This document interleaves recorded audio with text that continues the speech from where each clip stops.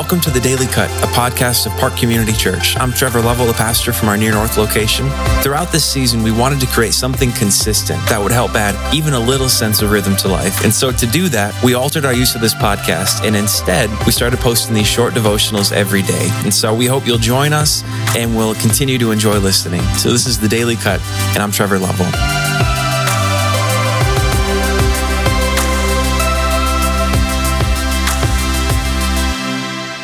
All right. It's good to be with you all.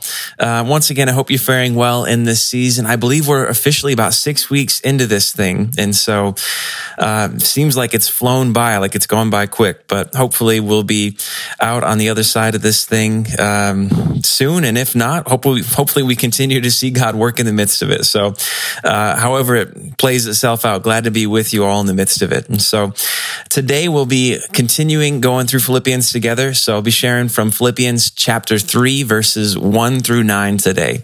And what we'll see is that this passage is really a warning that Paul is giving to the church in Philippi. He's telling them to watch out for something, really. But then in doing so, he moves kind of past the warning, and he moves into something that's pretty interesting for us beyond the warning itself. And I'll just give a breakdown of that here, so that way when we do read the passage, it's just easier to kind of follow along and understand what's going on. So it starts with the warning, right?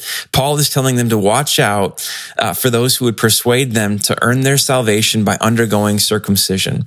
He's saying that there's going to be a group of people who might stop by, and they're going to try and tell you that in order to be a follower of Jesus, you need to be circumcised, the kind of the covenant marker for the Old Testament. He's saying that whether you're Jewish or not, as followers of Jesus, you need to have this done. Paul's saying, watch out for people who are going to say that to you. And he actually calls them dogs. Paul's not happy with these kind of people. So he gives a warning about them. But then after that, he essentially gives his credentials for why he's right about this group that he's warning them about, for why Paul is right and why they shouldn't be persuaded by this group. Paul gives his credentials for proving why his standpoint on this group is right. But then after that, it was kind of interesting. He moves past his credentials and he moves into talking about what matters most to him. And I think out of all of this, that's the part that's really interesting for us, right? And so the structure is kind of warning to credentials to what matters most, right? Warning to credentials to what matters most. That's the breakdown and kind of the flow of the passage. So with that being said, we'll jump into it, read the passage together, and then we'll pull some things out of it for us that hopefully will be beneficial. So Philippians chapter 3, verses 1 to 9. I'll read that for us here. Finally, my brothers, rejoice in the Lord. To write the same things to you is no trouble to me and is safe for you. And now here comes the warning in verse 2. Look out for the dogs. Look out for the evildoers. Look out for those who mutilate the flesh. For we are the circumcision who worship by the Spirit of God and glory in Christ Jesus and put no confidence in the flesh. Though I myself have reason for confidence in the flesh also. Here comes the credentials, the second part. If anyone else thinks he has reason for confidence in the flesh, I have more. Circumcised on the 8th day of the people of Israel, of the tribe of Benjamin, a Hebrew of Hebrews. As to the law, a Pharisee. As to zeal, a persecutor of the church. As to righteousness under the law, blameless. Pretty impressive. Those are Paul's credentials. But next, Paul moves on from that to explain what actually matters most to him, right here in verse 7. But whatever gain I had, I counted as loss for the sake of Christ. Indeed, I count everything as loss because of the surpassing worth of knowing Christ Jesus, my Lord. For his sake, I have suffered the loss of all things and count them as rubbish, in order that I may gain Christ and be found in him, not having a righteousness of my own that comes from the law, but that which comes through faith in Christ, the righteousness from God that depends on faith. Amen. Amen. Okay, so a quick summary, right? Paul's warning them about this group that's going to come and try and convince them that they need to be circumcised in order to receive salvation, in order to be faithful followers of Christ. It's actually an issue that we see in other places in the New Testament. It's really the book of Galatians. That's the central issue in that book that Paul's dealing with and responding to. And there, he talks about it with a whole lot more severity than he even does here. And here, he's not very kind. He calls them dogs, right? But here, it's just kind of a passing issue. But Paul says to them that we, meaning the church, followers of Jesus, we are the true circumcision, right? So he's saying, so don't go and do that. You don't have to abide by that Old Testament requirement, by that covenant marker. We're in a new covenant now, right? We're under grace. We're under grace. We've been united with Jesus Christ. You don't need to do that anymore. We don't worship in the confidence of the flesh, right? In the confidence of our own ability to keep the law and to live righteously, right? We don't worship thinking that we've somehow earned the right to do so. We know that it's only because of grace, right? It's only grace that has brought about our salvation, right? It's something that we never could have earned. It's by grace through faith. Now, that's what Paul's saying. But then he goes another step here, basically just to say that if he was to put confidence in his flesh, right, if he's basically to do the same thing that this group of people is that he's warning about, if he's to put confidence in his ability to be righteous, what he says here in giving his credentials is that he actually has more reason to have confidence than they do. He's saying that if we're gonna play by those rules, if we're gonna play that game, I'm better than them.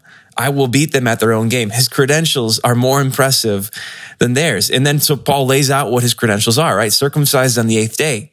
He's an Israelite from the tribe of Benjamin. He's a physical descendant of Abraham. He's got the blood. He's legitimate. And it's not just that. He's a Hebrew of Hebrews, right? He's a Hebrew of Hebrews. He's a Pharisee. He was a persecutor of the church in terms of zeal, right? In all of these ways, he was the picture of righteousness. And the point is that he has way more reason to put confidence in the flesh than just about anybody else. And yet, even knowing that, he still says this, right? He says that he counts it all as rubbish. He counts it all as rubbish. None of that matters. It doesn't mean anything to him anymore. And that word rubbish is actually a pretty soft translation if you take it from the original Greek. Right, because if you were to do a more literal translation, Paul pretty much cusses here in what he says he counts these things, what he considers them. He basically cusses because he's saying that what he considers all of this worldly status, right, all of this acclaim, all of this success, to him, it's completely meaningless in comparison with knowing Jesus and growing in that knowledge and in that relationship. It's all rubbish. Nothing is more valuable. Nothing even comes close to being more valuable or even as valuable as knowing Jesus. And it's interesting to consider that Paul is writing this in a season where he was in prison, where basically everything else that he had and enjoyed had been stripped away, right? So that all that he had left was Jesus. And I would bet that with Paul that this is a point that he'd realized before then, that what matters most in life is Jesus, is our relationship with him. But I think for a lot of us, it's actually being in seasons kind of like the one that Paul is in here, where we're going through a season of suffering, right? We're going through a season where things are being taken away from us, things that we've maybe overvalued, things that we've prized too much. It's seasons where those things are stripped away from us, where we really realize how little value they actually have in comparison with knowing him, with knowing Jesus. And so with that being the point that Paul is driving home here, I think a good question for us to ask is, how can we lean into that more in this season? Right? In this season, how can we intentionally grow in our relationship with Jesus, in our knowledge of him?